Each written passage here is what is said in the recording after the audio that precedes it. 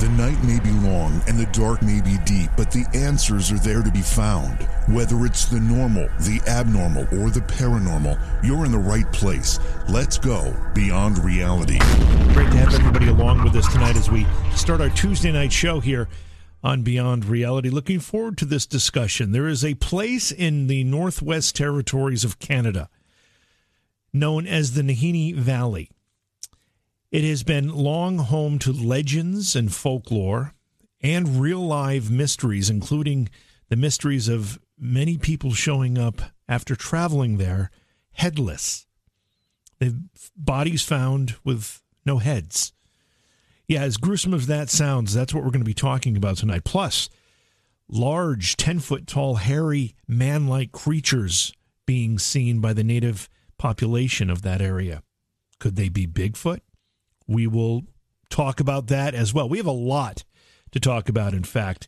Our guest, Mark McPherson, is a film director and a filmmaker, and he's working on a documentary called Secrets of Nahanni, and we'll be talking about all of the research, plus the fact that the documentary actually involves him exploring that area. It's beautiful. Looking at some of the footage and the trailer for this documentary, the area is absolutely gorgeous, but it is filled with mystery and intrigue. Always good stuff here. So thank you to everybody for joining us here tonight, whether you're joining us in YouTube or on our Twitch channel. And also thank you to if you're listening to this as a downloaded podcast after the fact. We very much appreciate that as well. Share all of it. Subscribe to all of it. If you haven't found our YouTube channel, it's very simple. Just go to YouTube and search for J.V. Johnson. It'll come up. And please subscribe. There's no fee or anything. If you're on our Twitch channel, which is also a lot of fun, you can also follow for no charge, but you can subscribe as well. There is a fee for subscriptions, but it gives you some ad-free viewing and some other things which are pretty cool. But if you have an Amazon Prime account, you can just link that Prime account to the Twitch channel, and then the subscription is free. So that's kind of neat, too. A lot of people have done that. I know we have a bunch of those. They have to be renewed every month. We've had a bunch of those drop off. So if that's the way you subscribe to the Twitch channel, go back in and resubscribe because it may have dropped off. What else do we need to talk? I think, I'm very, very pleased at the number of people that went to my Facebook page and checked out the video that I posted there, which was basically analyzing the recently shown footage of what was supposed to be ghosts in Gettysburg. You all know how much I enjoy Gettysburg. It's a great place, and it's a phenomenal place for paranormal activity if you're interested in looking for it. I have many people in the paranormal community who have started with the phrase, I didn't know anything about the paranormal until I went to Gettysburg. Gettysburg is the fuel which started and continues to propel a lot of paranormal interest. But anyway, there was some footage recently circulated about someone who had caught what they thought was a ghost in Gettysburg. So I put a video together analyzing it, letting you know what I think. Most of the people who viewed it agreed with me. There are some comments in the comment section that it's kind of makes me chuckle. I could tell the people didn't watch it because in the video I very clearly state what I think it is and show the evidence of that. But some people I don't think watched it. Maybe they saw it earlier and just commented on it. I don't know. But either way, if you still haven't seen that and you want to check it out, go to my Facebook page. On Facebook, it's just JVJ Paranormal. Very easy to find, and that video is there. And I'd love to hear what you think about it, especially if you hadn't seen it before. Leave a comment in the comment section. Please support the program. Go to patreon.com/Johaw. That's JOHAW. When you need mealtime inspiration, it's worth shopping Kroger, where you'll find over 30,000 mouth-watering choices that excite your inner foodie. And no matter what tasty choice you make, you'll enjoy our everyday low prices, plus extra ways to save, like digital coupons worth over $600 each week. You can also save up to $1 off per gallon at the pump with fuel points. More savings and more inspiring flavors make shopping Kroger worth it every time. Kroger, fresh for everyone. Fuel restrictions apply. I'm your host, J.V. Johnson. Thank you so much for joining us tonight. We've got a great program for you tonight. Mark McPherson is our guest. He's a filmmaker and a director. He's working on a documentary called Secrets of Nahanni, and it's an upcoming adventure documentary and expedition exploring the mysterious river valleys, natural wonders, and legends of haunted valleys in Nahanni National Park in the Northwest Territories of Canada. Mark, welcome to Beyond Reality. It's great to have you with us tonight. Yeah, thanks, JV. Thanks for having me on. Let's get to know you a little bit before we get into the topic of the documentary that you're making. How long have you been a filmmaker? I've been a filmmaker now for probably a little over 20 years on a working level, and started off doing a lot of independent films, whether it was short dramas, horrors, documentaries, and done a lot of corporate work over the years, and then still do documentaries and music videos when I can. One thing I found about filmmakers is that this next question can sometimes be a touchy subject, but I'm a real horror film fan. In fact, I run a horror convention called Scaricon in the northeast of the country here in the United States. Any of the horror work that you've done, something I may have heard of? A lot of it was small. So I live up in Calgary, Canada. So I did do one short film with a couple of good buddies of mine called Crossed, which was about a little short horror film about a lady who accidentally hits someone in the middle of the night, doesn't know who it is, and it ends up being her friend, and the ghost kind of comes back to haunt her as she kind of feels something weird in the house going on. Oh, cool. Do you like horror? Is that a genre that you enjoy? Yeah, it is definitely one genre I enjoy. I enjoy a lot of them, but horror and supernatural movies and action adventures, sci-fi, I've always had a real fascination with those, as well as mythology. Yeah, well, you seem to have a real curiosity. I know that you kind of describe yourself as an adventurer, an explorer. You like to seek out and explore and maybe even explain mysteries. That's kind of the genesis of this particular documentary. But where did you get that curiosity from? Is that something that just you've had since you can remember?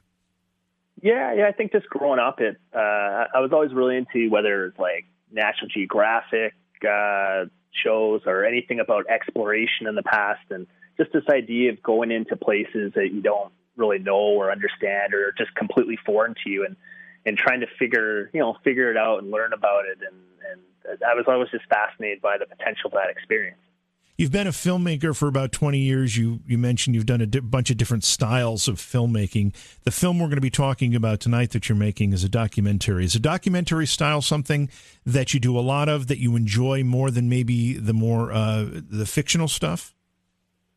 Yeah, it's something I've kind of grown into. I've always done them over, even from the beginning. I've done them over the years. I would tend to do a lot of nonfiction when I start out, but over the years, I really began to enjoy documentaries a lot more. And of course, in Canada, they have a pretty rich history in documentaries. So I learned about that a bit when I was younger. But I think I just, in general, enjoy just seeing different places of the world or meeting different people. And documentaries are just a great lens to be able to kind of view all these different things with. Well, that's what I was going to ask. I mean, somebody who has a natural curiosity like yourself, and I put myself into that same category. You know, when you hear about a mystery or a phenomena and you just really need to get some answers, or at least try to find some, and sometimes the exploration or the effort to get the answers is more important than the actual answers themselves. But as you go through that process, you must have a real burning to tell those stories. You must have a real desire as you explore these things and uncover some answers and maybe uncover new mysteries to actually share that with people. And the documentary approach probably gives you a great way to do that. Yeah, I know it definitely does. I think, I've always had a fascination with different stories and mysteries, and but I think I'm like a lot of people. Seeing is believing to some extent. Like, I always like to believe and give some level of doubt, but just to feel like if you could experience something on your own, whether it's that exact thing, just to have an idea, like, could some of these things be true or not? Especially when you're dealing with kind of the mystery and legend kind of realm. Now, you probably wouldn't expect this to be a bit of a movie chat kind of interview because the show's called Beyond Reality. But I have a real curiosity, and I love talking with filmmakers. What do you think of the state of the film industry right now? I mean, things have changed so much, and I'm talking even pre-COVID. I think they've changed even more since COVID. But even pre-COVID, probably the 10 years leading up to that point, it's been a revolution in the filmmaking industry, hasn't it? Oh, it definitely has. I think, when I started out, I was lucky enough to have a couple really close friends that were into filmmaking as well. So we kind of supported each other in that, and it always gave you extra crew and actors to work with, and so you could handle everything. But it's definitely gotten easier. I think the technology has made it accessible where pretty much anyone can be a filmmaker now, whether you have some semi-professional gear or even just use your phone if you want to do something basic. Way easier than when I started out. We used to have to rent cameras for hundreds or thousands of dollars a day, and even some of the equipment I learned on used to cost $50,000, $100,000, whether it's edit suites, some of the camera lighting. But with everything more accessible, I think it opens it up for a lot more people to kind of use this as a way of whether it's being creative or explore new things and kind of do their own thing. And I think that's really understated in the sense that previously, and maybe 20 years ago, I don't know what the time frame is exactly, but you're right. You'd have to go rent $1,000 a day cameras to produce something that had enough quality to it that people would actually want to see it. Now, if you really needed to, you could do it on your phone.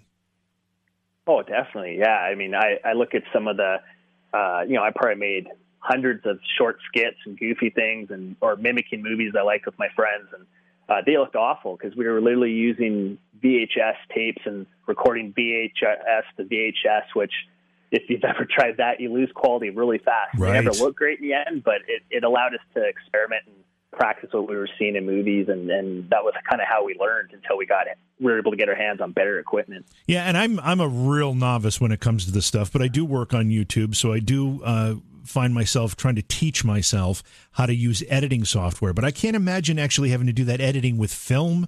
Back in the days where you had a splicer and you had to actually edit things with a physical medium. That has to have made things significantly easier as well. Oh, definitely. And I was lucky when I started. It was just coming out of that. I remember I was going around looking at film schools when I was first going to high school, and went down to LA. And they were still teaching people how to do splicing film, even though it wasn't really being used as commonly as it was before. It was just getting into the digital realm. And I'm so grateful that I've had to mostly just learn on digital because it is much easier in terms of dealing with media and when you're trying to edit long form stuff. And what about the distribution platforms? I mean, previously you had to have some kind of affiliation generally with a studio or, and I'm no expert in this by any means, but now we've got streaming platforms. You can self-distribute. There's a whole bunch of different ways. It seems to me that it's made it far easier in some ways to distribute a film. However, maybe the reward at the other end financially isn't quite as great as it was before. Yeah, no, I agree. I think it's easier to say get it out there, but it does still make it challenging if you're trying to finance something like where you need a certain amount of money to actually film it and produce it in the first place. So but it is a lot easier now to kind of get something made, get yourself seen, at least have some examples to show that will kind of help you get some of that financing down the road. But the flip side is also a lot more competitive. You have a lot more people now have access to it. But then, so it really comes down to perseverance and people who just kind of keep with it. They get better and better at it. And it's also opened up in that there's a lot more spectrum in terms of what you can make. It's not just Hollywood films. There's people, like you say, making stuff just for YouTube or Vimeo or now you got Netflix and all these guys who are becoming more of a studio model, but they're willing to look at new people. And I almost think to be a movie maker today, you're almost better to just be really good at something or have a knowledge specialty area and then make a show on that, because that's what I think they're appealing at. I think when I went down to USC and talked to the head of their program at the time, the guy told me, he's like, he goes, yeah, it's great you're wanting to learn this, but he'd seen it. Me and my friends were already making stuff on our own. He said, you know what, you're better to go learn something else, go travel the world, just fill yourself up with stories and things that you like, and then this will never go away. You'll be able to find a way to make it, because they saw too many people just focusing on the technical side, and then they had nothing to say. They would just copy things they'd seen and never really kind of brought new things to the table. So it's definitely been fascinating from that side. Well, I'll tell you what, it seems to me the only thing Hollywood is interested in producing is superhero movies, and I've had enough of those to last 10 lifetimes. I'm really done with them. And it's all just a CGI fest, and it really doesn't do it for me. I'd take an independent film from a new filmmaker any day and give that a shot than to go watch one of these superhero films. Just done with them. You did some work on a television show that focused on Scottish culture, if I'm looking at this correctly, and you actually did some work on the Loch Ness Monster story. Yeah. It was a show called Tartan TV, and they were around for a few years, but it was one of my first jobs at university. I worked with them for half a year, and they did a weekly TV series on Scotland, Scottish culture, and so one of the stories I pitched them and got to direct and help produce was one on searching for the Loch Ness Monster.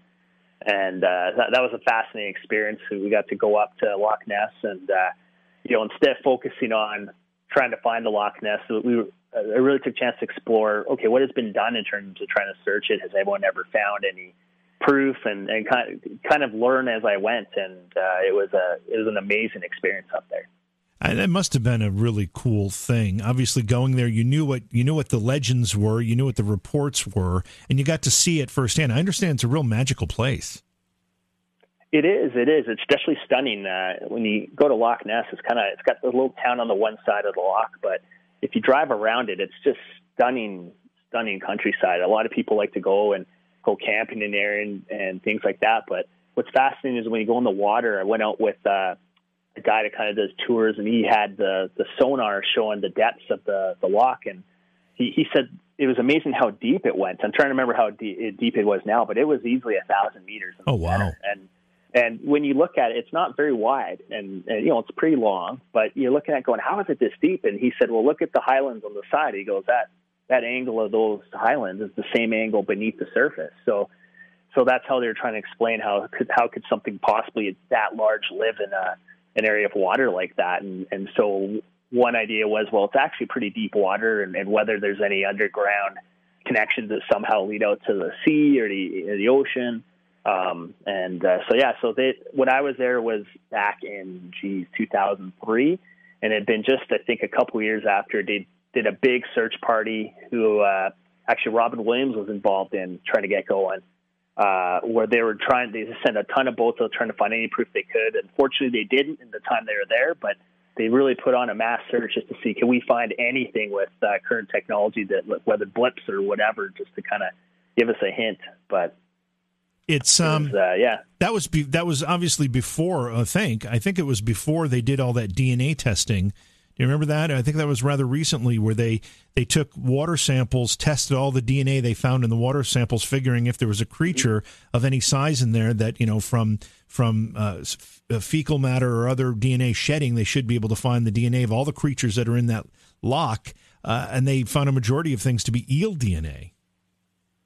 Yeah, no, it was definitely before that. So, yeah. No, and I think the other thing that fascinated them was is even looking at the latitude around the Earth. They were kind of comparing it to where, you had the Loch Ness stories, and then where I live in Canada, the next province over British Columbia, there's an area called Kelowna, and in the Okanagan, they have a thing called the Ogopogo, which very similar stories of a creature coming out. And then I believe there's a third one. I can't remember if it's in one of the old USSR states that has another similar story. It falls in that same 5-degree latitude band. So it's interesting hearing all the, how these tales try to find connections and stuff and more clues to try to justify what it could be. So that is interesting. You also worked on a documentary about the discovery of a lost civilization in Peru. Tell us about that one.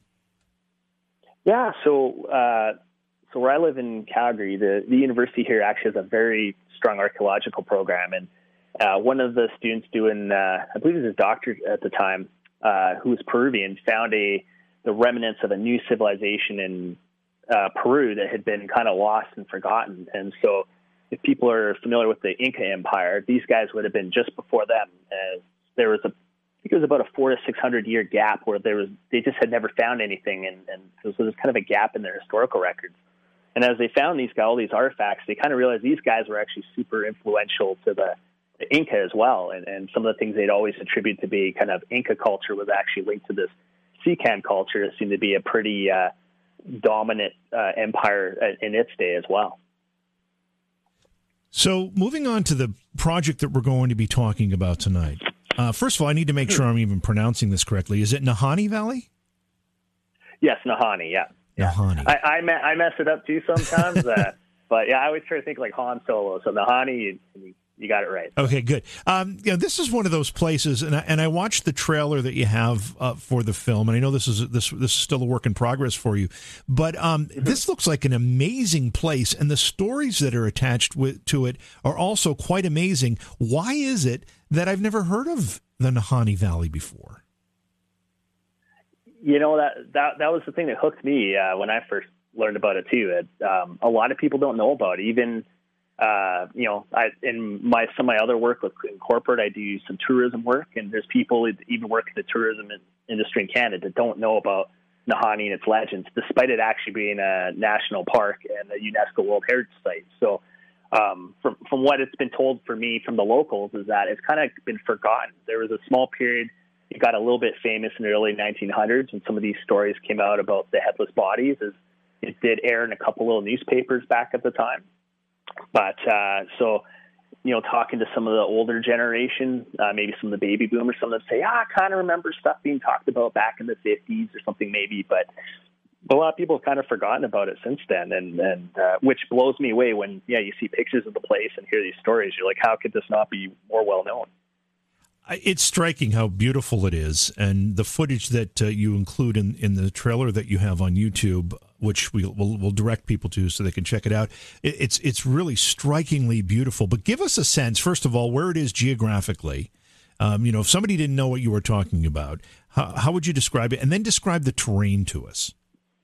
Yeah, for sure. So it's located in northern Canada in an area called the Northwest Territories. So it'd be just above where Alberta and BC join, in the very southern tip of Northwest Territories, and which would be north of Montana and Washington State for any U.S. listeners. The area itself, it's a huge natural area where, besides some of the local First Nation groups, no one's really lived in most areas, and there's some areas that they figured no one's even stepped a foot on because it is such a rugged, remote area. The terrain it's pretty rocky and jaggedy in some spots too. It's hard to get into. It's one of the, despite, people might say, oh, it's a national park, how remote is it? Well, you can't drive into it for one. You have to take a float plane in. Most people only experience it by doing whitewater rafting trips. So you fly in and you can do some whitewater rafting on what would be called the South Nahanni River, which has some of the world-class, I think level 4, level 5 rapids, depending on the type of year you go. And, some of the imagery to kind of compare it to would be like some of those deep canyons you get down in Colorado or something. You get these long, windy, deeply carved canyons. The river is what they call, hopefully I say this right, antecedent river, which means it was powerful enough to maintain the same course that it had before the mountains came up. So the mountains kind of formed around it.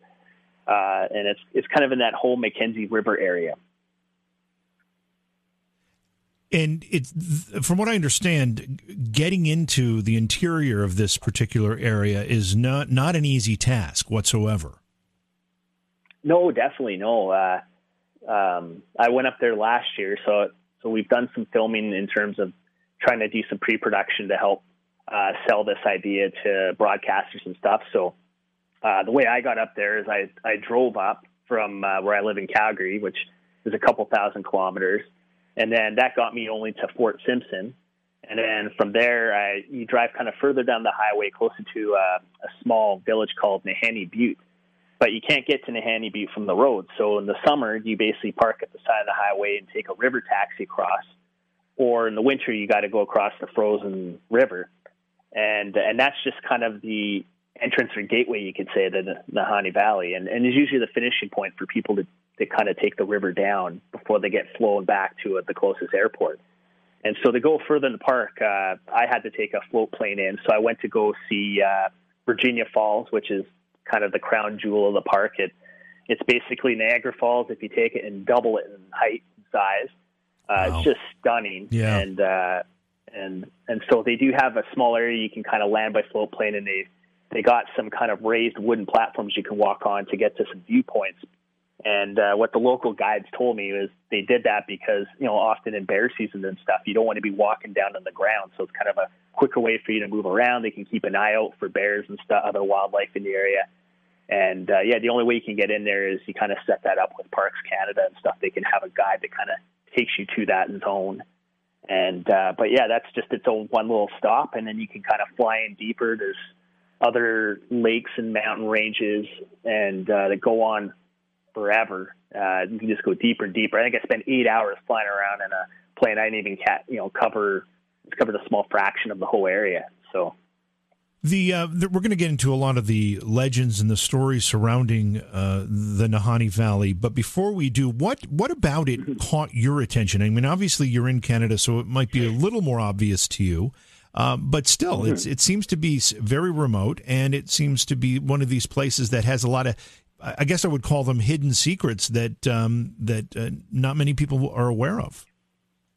Yeah, for me, it was a total fluke. When I was in university, I took a course in exploration history, and so they had a collection of these explorer journals in the library that you could kind of go through. And I found this one on it. It just said something like something like Mysteries of Nahanni or something. I'm like, oh, what's that? Didn't even know it was from Canada, and opened it up. And the first thing I saw was a picture of Virginia Falls, which I looked at it and I was like, wow, that's in Canada? I've never even heard of this place. And then as I kind of scanned through that and saw these amazing canyons and mountains, then the next thing it mentioned is, oh yeah, this area is famously known as, the Valley of Headless Men, or Dead Man's Valley. And because of these two guys that were found with their heads missing. And I'm like, well, that's weird. I've never heard about that either. Yeah. And so that kind of, hooked me in pretty good right off the bat. And so from there, I tried to seek out, okay, where did these stories come from? And found the one or two books that a lot of people were referencing that were based off kind of journals from explorers in the early 1900s, one of them being a guy named R.M. Patterson, who basically explains his whole journey down the river.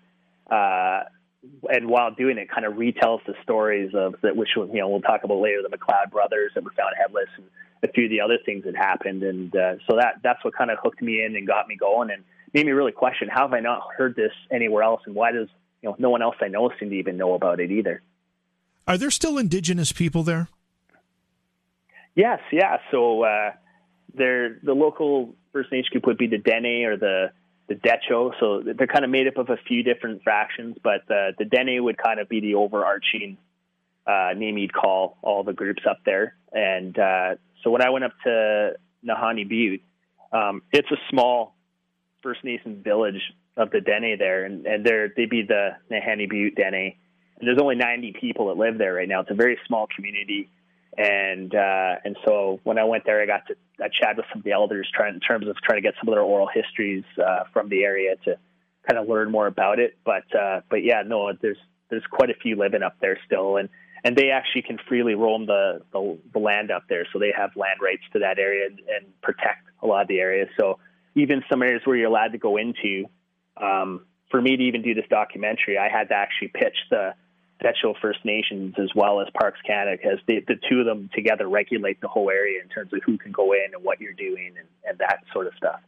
Do the Indigenous people that are there still respect and maybe even in some cases fear some of the legends that have been handed down through the generations? And again, we'll talk about what those are in a little bit. Yeah. But do the Indigenous people still respect those stories? In general, I think it's common to a lot of cultures. A lot of people I met, either in the beginning, I found people who didn't know some of the legends, or they've heard of them, but they didn't want to talk about them, or just said, oh, no, they kind of blew it off, like, oh, that's just some tale or whatever. But as I dug a little deeper and met more people, they started telling me some of the stories and started confirming some other things I've read about, or gave me some new things. And but there's definitely a bit of a level of trust you have to build, because I think for them, they grew up with these stories, and because of that, it might not seem as exciting and new to them, but they also don't want to be exemplified by that. There's obviously a lot more to them and their culture, and just the beauty of the areas anyone can see is stunning, but everyone just wants to talk about the headless mysteries. So I think for them, some of them are very adverse to wanting to talk about it and get into it. But in terms of a fear, I didn't get a sense of a lot of fear, but some of them definitely had a sense of some of the stories and opinions on why certain things have happened, or what sort of things could be in the Nahanni Valley.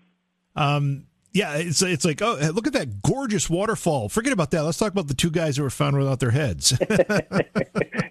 Yeah, exactly. So Mark McPherson, filmmaker and director, is with us. He's got an upcoming documentary. Mark, when you set out to start doing this is not just something you wanted to film. This is something you wanted to experience. Yeah, no, definitely. What drove me to do this is, I think, just an interest in reading about it and learning more about it.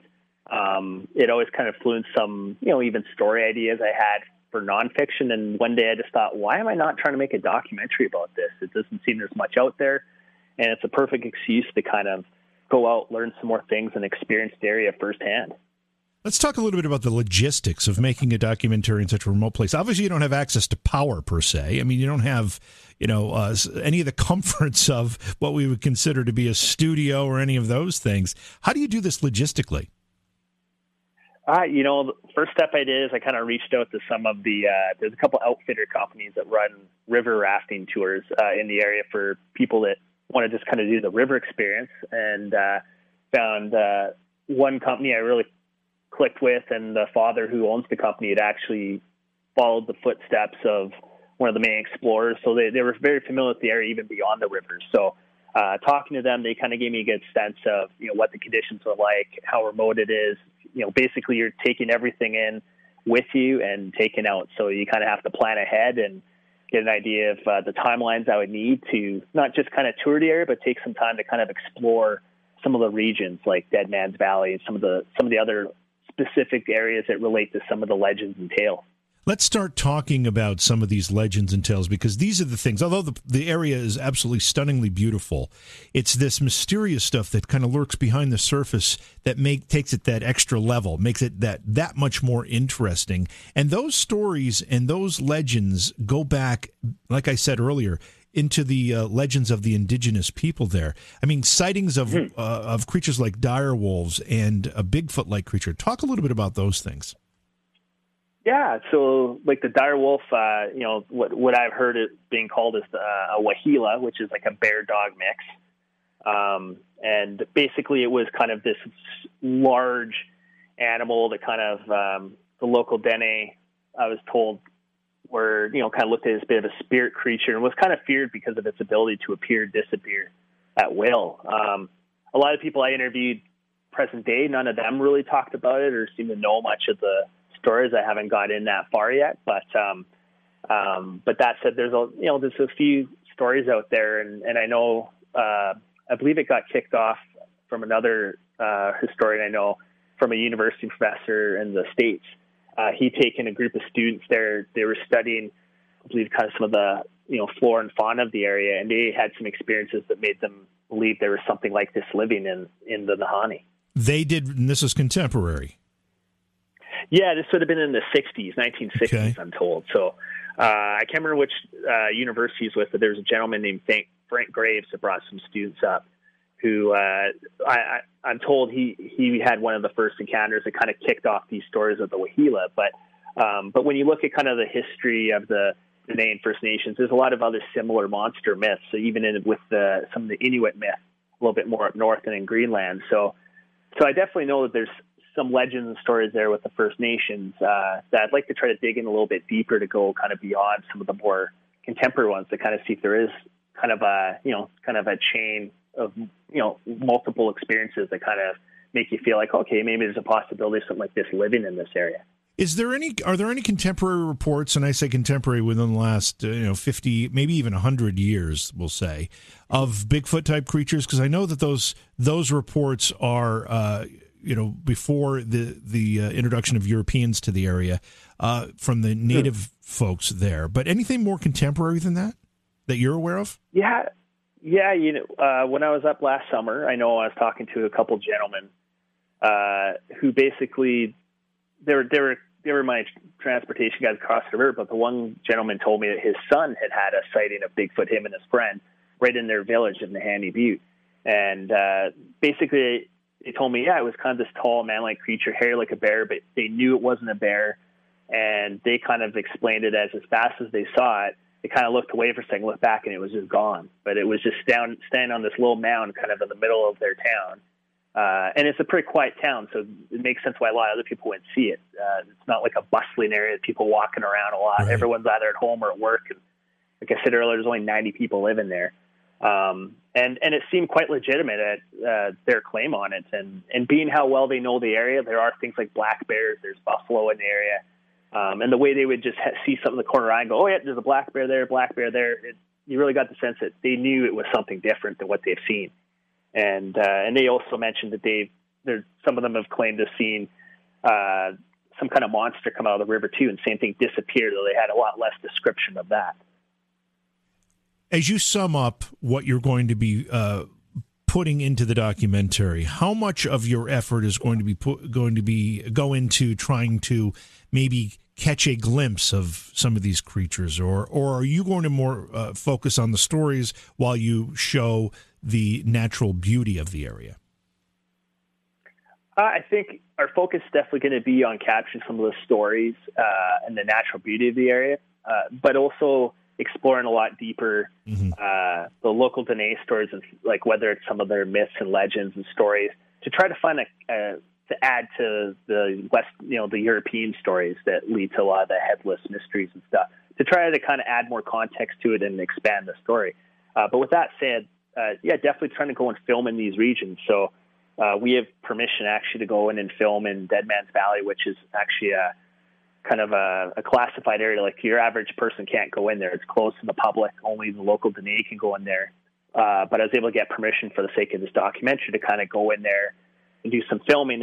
And Dead Man's Valley is kind of one of the areas that a lot of these myths and legends kind of surround. And from what I've gathered from stories of some of the locals, some of that it's also kind of an inhospitable area. The way the valley is, it tends to trap in a lot of cloud and fog. A lot of the times it's not as easy of a place to kind of travel through. So it's kind of natural in some ways. You could understand why some might avoid or fear the area.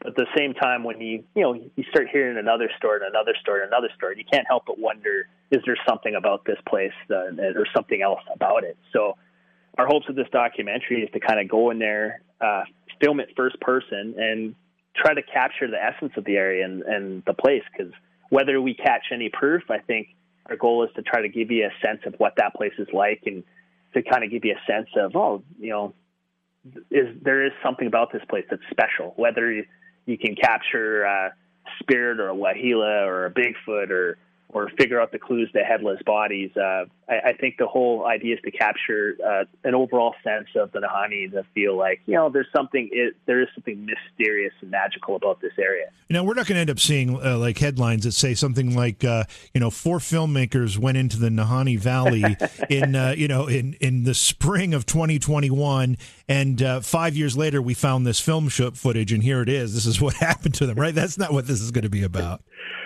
I hope not, but that was what I always thought would make a great nonfiction movie, right? Yeah, absolutely. Let's talk about some of the early history that led to some of these things that we're talking about, particularly the name, the Valley of the Headless Men. Now, a big part of the story here, from what I understand, well, there's two things. There's the fur trading industry, and then there's the gold rush. Talk a little bit about that part of the history, which leads us into some of these stories.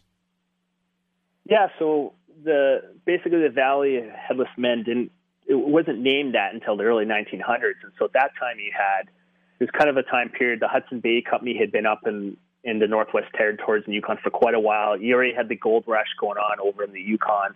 It hadn't quite hit over in this area yet, but a lot of people believed that there would be gold and minerals in this area with all the mountains and other types of deposits. A lot of people thought, this could be another spot. But fur trading was the big thing of that area. So you already had an established group of fur traders in the area, as well as the RCMP, the Royal Canadian Mounted Police, and then you had the local Dene and all the different First Nations groups within that, whether some were called the Nahanni, some called the Satu. There's a number of different groups. And so that's kind of the back story of it, and which kind of led to the two famous brothers, Willie and Frank McLeod, who were the two that were discovered with their heads missing. They were both basically Métis sons of a Scottish fur trader, and they'd grown up in the area. They were really, they learned how to live off the land. They were probably more expert at it than a lot, just as expert as the First Nations. And so that's why when they went missing for a while and then were found their bodies found with the heads missing, a lot of people, were wondering about foul play or what else could have caused this, just because they knew how to survive winters and live off the land out there if they ever did get stranded. I don't think there can be any doubt, I guess is the word. I don't think there can be any doubt that if two people end up decapitated, there's probably some kind of foul play involved. When they were found, I think, by an expedition that one of their brothers, maybe their younger brother, put together to try to find them because they had been missing. How do we know how they were found? Were they posed? Did they look like they had met some type of tragic accident? What's the story? What do we know about that? Yeah, so with all good stories, there's variations, right? But the one that is not varied is the fact that their heads were missing and off. There's some stories there's one version I read that said they were found both tied to a tree back to back with the heads missing that they could see from the river. And then there's other stories I've heard where they were found kind of by an old campfire. And to kind of give some context, they were found a year after they went missing. So they'd been dead for a long time when their younger brother, Charlie, who went looking for them, found them. And the reason they waited so long is they just thought, stuff happens when you're in the bush. It was very common for people to go missing for months and then show up because maybe their boat capsized or they were, lost some of their supplies and had to kind of wait till the weather got better to get back to, whether it's Fort Simpson or some of the other more built up areas. But when they found them, the one story is that one of them was kind of sleeping under their, sleeping bag or blankets, dead with their head missing as if they were killed in their sleep. And the other one looked like it was crawling toward their gun, which was a few yards away from them. They're kind of outstretched on their stomach with the head missing. And so that's why a lot of people thought foul play is there was a third gentleman believed to be with them. And I believe his name was Bobby Weir. And he was a guy that they had come across who basically had some money and the means to kind of help them go back and go looking for this gold. And so when Charlie found him, his theory was definitely that this guy, Bobby Weir, had done some foul play, that they must have discovered some gold in the Nahanni, and he basically killed him and took it. When you kill somebody for something like that, I don't think you necessarily spend the time to cut their heads off. That seems to be something that's trying to send a message to somebody. Yeah, no, definitely. I think that's why you get so many different variations of or different theories.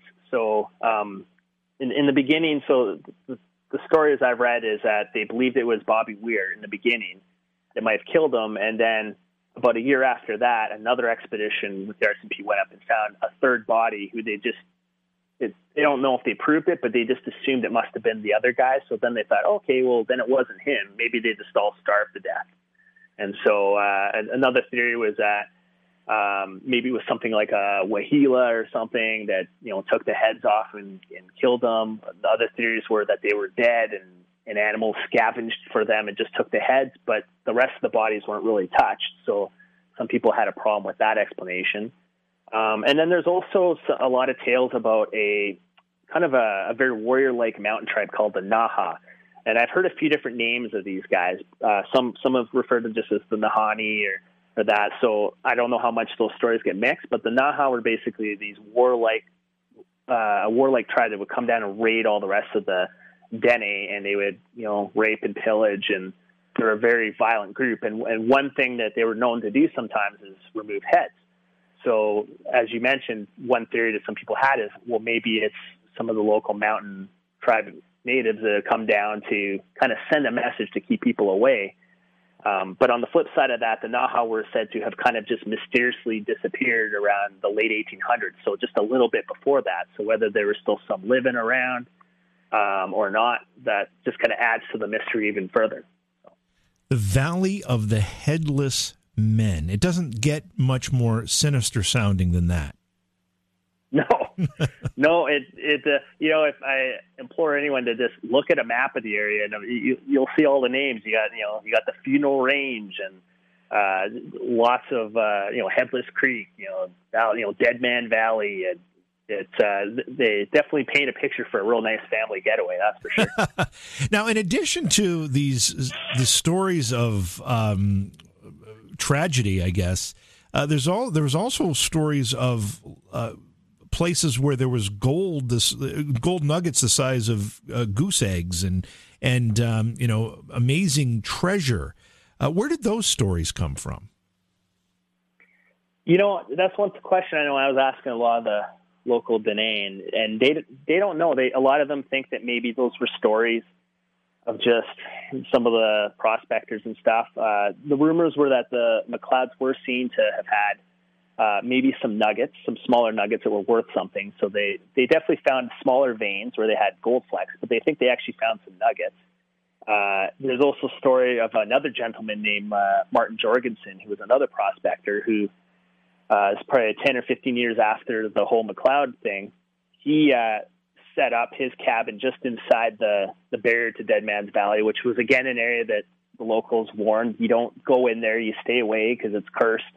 And in the beginning, he was seen kind of coming to town, looked like he had a little bit of money on him. Like he's buying more drinks and looked like he's doing well in the first year. And then he just kind of disappeared. And then when they went to look for him, they found him with his cabin was completely burned down, and then found his body off, whether 80 or 100 yards, again, with his head missing, dead as well, just mysteriously. And so that, again, further fueled this whole Valley of the Headless Man and whether this linked to gold and whether the gold actually exists or not. You mentioned earlier talking about the natural beauty of the area and talked about the hot springs. And another story that came from the prospectors that would go out in search of gold in the area was a tropical-like paradise that was nestled in a valley somewhere where there was no snow on this area all year long. There were amazing animals that were very well fed and taken care of.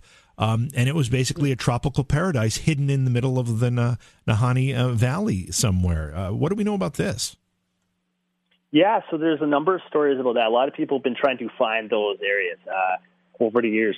Again, a lot in the early 1900s. And so there's definitely, they know for sure there's definitely, low microenvironments where that exists. So there's a lot of areas you have there that have thermal hot springs where you have the kind of the volcanic ground and it's leaching up calcium carbonate and stuff. So there are some areas you can go to where if I don't know if people are familiar with the Banff hot springs. We have like the sulfur hot springs down in Alberta. They have their kind of version of that up there, but they have it on a larger scale is what some people think in certain areas. And yeah, some of the stories talk about there's more tropical like plants and, rich in berries and stuff like that. And I know when I toured through Nahanni National Park with the pilot I was with, he said, oh yeah, when you're flying over, you can kind of see there's little areas, little valleys and stuff that they have their own environment, and you can see that it's richer in berries and things like that, and of course that attracts some more of the animals and stuff like that. And so it's very varied all over, and I believe that something like that could exist. I know even my previous experience working in Scotland, there's a place on the western side of Scotland that has palm trees, and it's like you don't have them anywhere else, but there's this one little town that has this little microenvironment that's just perfect for palm trees, and it must have been brought over at some point, but it can support it. And so in the Nahanni, just hearing some of those stories, knowing what some other thermal hot springs are like, yeah, I totally believe it's in there. And there's a number of accounts of different groups, people kind of trekking through there, whether they're biologists or fur traders or anyone going through it, have said they found some of these areas that stay warm even where it can melt the snow in the wintertime. And they also found, again, reports from some of these prospectors that would travel through this looking for gold. They said they saw prehistoric animals like mastodons and other creatures that were long thought to be extinct. Yeah, I've read a few of those stories too, and fortunately, those ones I haven't been able to get some of the local Dene to kind of acknowledge or whether they have anything else. But the one thing that's definite when you go there, it's definitely rich with tons of different types of animals. And I think one of the theories behind a lot of these stories is that being that, if someone was to look at a map, most people in Canada, they live in the southern part of Canada and even up north, they kind of live around this area because it is so rugged and remote. It's not really an area people naturally went into and lived. And even the local Dene, they kind of traveled through and visited the areas during certain times of the year as it suited their needs, whether it was summer or spring, whether they're collecting food for the winter or, they kind of had their routes they traveled. And so there's a lot of areas that are believed to have never been touched by man. And so a lot of people think that when you hear these stories of prehistoric creatures or strange animals that might have existed thousands of years ago and not now, that if there was one area that they would probably end up at the end and be left alone, it would be in there. And it's the thought process for a lot of people thinking why they could potentially exist in there. We've just touched the surface. There are a lot of mysteries associated with this area. Plus, you're dealing with very rugged terrain without any comforts of what we would consider to be modern civilization. So the whole project is a very difficult one to undertake. What kind of answers do you think you're going to be able to come out with? Do you think you're going to be able to come out with any evidence or proof that's going to move the needle one way or another for any of these stories? Gee, that's the tough question on that one. So I would love to. And, that would be fantastic to do. I think, part of me would love to be able to just even get a sense of something, whether they're capture something, whether it's some weird sounds or a flash or something, would be amazing to be able to capture. But I think all in all, I think the realist side of me says, if we can just capture the essence of the area. I know some of the local chiefs I've chatted with up there say there is something very magical about the Nahanni, and you definitely get a feel for it when you're there. And that's what made me want to do a documentary of this. It's more kind of that first-person style, bringing you along the journey. So it'd be based around an expedition going through the area. Of course, you can't replace being there first person, but to try to do the best job possible to try to capture some of these areas and get a sense of, the dark, valleys or, what the river is like. It's pretty dangerous in a lot of sections, and the rugged terrain. I feel like when you piece all those things together, sometimes you can just get a sense, whether you experience something directly or not, that of the possibilities of what could be there. And I think that's ideally what I'd like to be able to add to this is, kind of give people, just keep that curiosity sparked and maybe even come to some potential answers or even more links. As like I said, very few people know of some of the Dene oral histories that could link. And you read some of the European ones and they kind of offhand mention that, for hundreds of thousands of years, the Dene have had these tales of this and this and this, but they never go into it specifically. So for me, I feel like that's a big part of it that can maybe help get some more answers or show some more links of something that's been going on here for centuries. What appeals to you more? And maybe it's equal, but there's the mystery side of all this, then there's the lost gold side of all this. Lost gold has a great big shiny appeal in one way. What are you more interested in, or is it both? I mean, hey, if I trip on a gold nugget, I'm not going to lie, I'd be excited. But definitely for me, the passion's the mystery. I mean, like I said, the first thing that hooked me, that and the natural beauty. I mean, we're definitely going to be able to capture that. I mean, the place looks stunning and it looks like any super National Geographic film. To be able to go to an area like that is a win already. But to explore the mysteries, I think just to finding clues or small glimpses, just give us a taste of another place, another time, another culture. That's really what I'm hoping to capture here in this, to give people a taste of. What's your team going to be made up of? I mean, what do you need in your group of explorers to get this job done?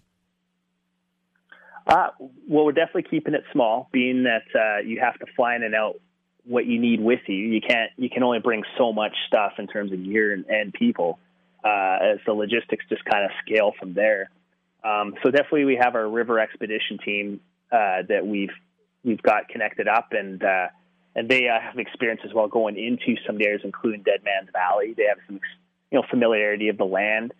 As well, will be we'll have our people that aren't directly on the expedition, but a lot of people that we're meeting in the local First Nations and stuff, kind of getting their opinions and advice on things. And then of course, I have another gentleman with me, Dax Justin, who's kind of an adventure photographer. He's also like a National Geographic guy, Canon photographer, but his whole thing is storytelling and capturing things out out in nature. And so he's kind of another guy who's used to working in the elements. And then I thought it'd be perfect for the team and to kind of be the face to kind of lead us through. He almost looks like an Indiana Jones guy if you ever see pictures of him. He's got the hat and the outfit, and he's used to living out in the bush and spending the time just kind of exploring to capture that perfect picture. And I'll be with him, working the cameras and the drones and that is we'll be keeping our gear small, but we still want to be able to have the ability to capture some of those nice shots and perspectives. And if we can't walk in all the way, at least send a drone in to help explore a little further and the amount of time we can spend there. Yeah, and when is the principal filming going to take place? I mean, you've done some exploring there already. You've done some overview stuff. And again, you've put together a trailer that is absolutely stunning. But the next part of this project, when is that going to take place? We don't have specific dates yet, but we're aiming for next year in the summer. So originally we did filming last summer. We were hoping for this year, but of course COVID kind of throws some curveballs in that. Yeah. But we're still in the process of getting some of our financing in and attracting broadcasters.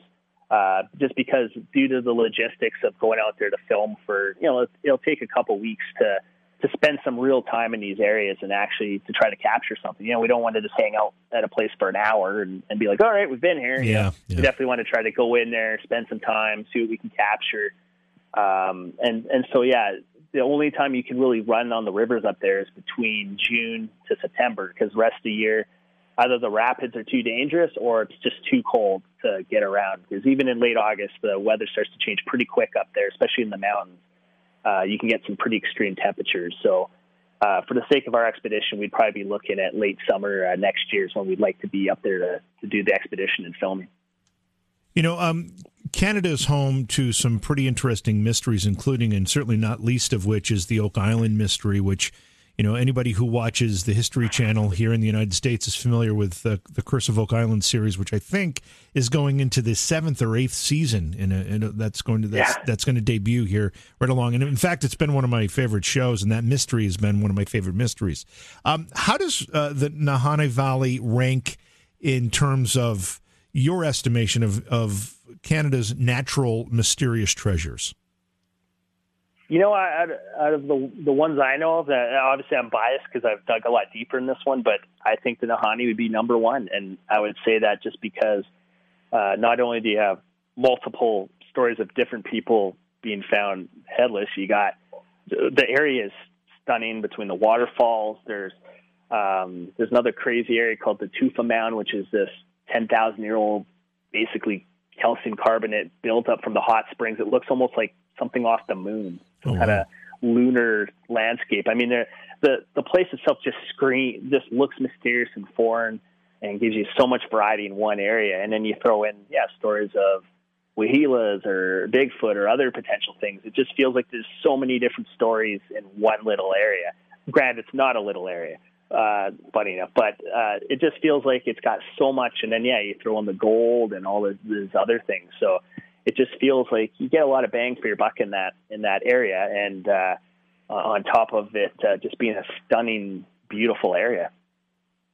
You're going to do your principal filming next summer. That's the plan. Then how long from that point until you believe that you'll be able to actually release the film?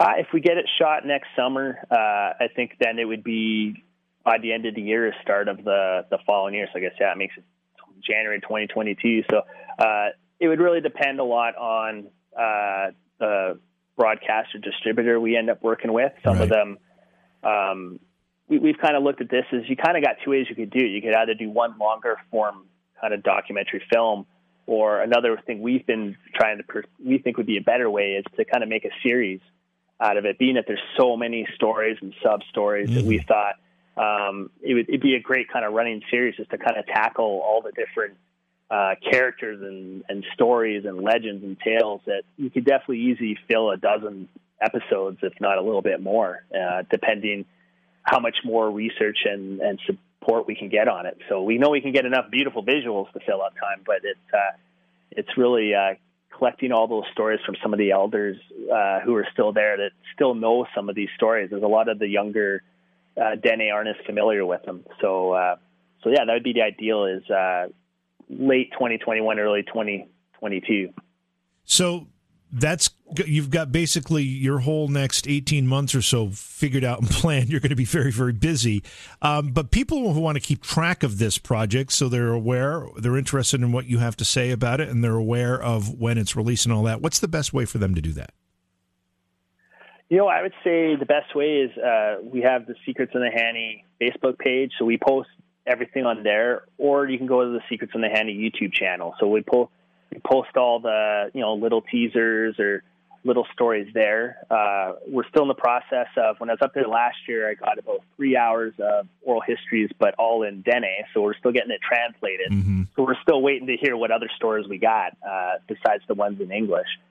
And so those would be the best locations where we'll put updates on our expedition and where we're at and kind of keep people in the loop.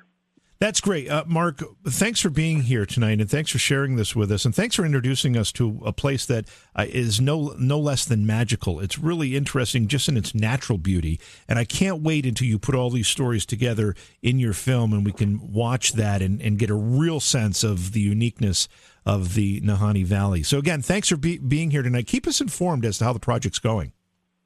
Yeah, for sure. Thanks, JV. I really appreciate your time as well tonight, and it was great to get to chat with you.